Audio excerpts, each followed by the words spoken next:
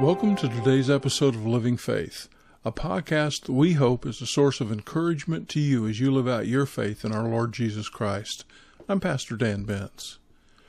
You know, I've in my own life seen how challenging it can be to live with contentment.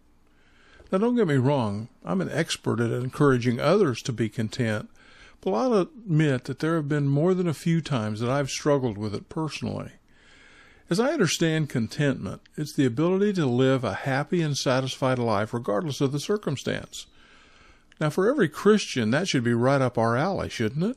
I mean, aren't we the people who are always talking about finding our fulfillment and sufficiency in Christ and in His presence in our life?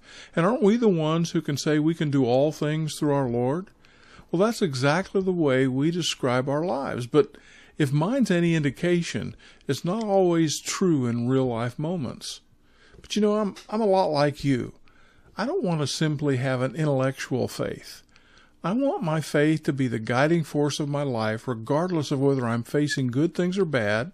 I want to live in contentment when the rubber hits the road. That seems reasonable, doesn't it? I decided what I needed to do is look into the Scripture to see some people that we would all say lived with contentment, and then try to pattern my response to life situations to what I saw in them. Well, the first one I went to was my personal Bible hero, the Apostle Paul. I can relate to his faith journey because it wasn't very pretty, and neither was mine. But let's stay on topic here. What was there about his life that would lead me to see him as an example of contentment? In some ways, Paul was a very dependent person, and he didn't see anything wrong with admitting that. Take his relationship with the Philippians, for example.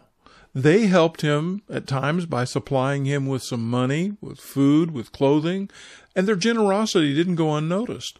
Paul was grateful for their contribution to his work. He didn't pretend that he didn't need help or that he could have gotten by just fine without it. Instead, he admitted that it was kind and helpful of the Philippians to send their gifts to him. Now, you're probably asking about now, what does all this have to do with contentment? And that's a legitimate question. But it occurred to me as I read more about Paul's life and ministry that he found contentment in his dependence. Now, not in the ways that some of our world might see a dependent lifestyle as an entitlement to another person's charity, but an understanding that God has called him and every other believer to be on mission with him to spread the good news, and that God will use each of us in ways that are best suited for His eternal purposes. For the Philippians, it meant that they could be a resource that would supply the means for God's messenger, Paul, to continue his ministry of proclamation. Their contentment, their happiness and satisfaction came from knowing they were part of God's work, no matter what role they were called to play. That sounds to me like the real key to lasting contentment. You know, I was recently at my grandson's 6th grade band performance, and these band students were obviously at the very beginning of their musical journey, and their instructor said something that I thought to be very insightful. He said the students at this level don't need to worry about being great musicians. If it happens, it happens.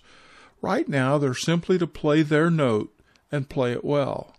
And if they would do that, they should be satisfied because he would be, and that would be the first and most important step to greatness. You know, I'm going to take that to heart, and so should you.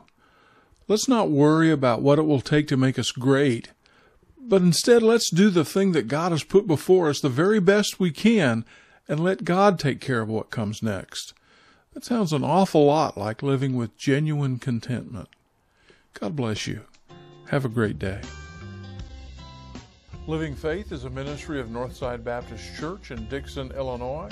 For more information, go to northsidedixon.com or check out our mobile church app.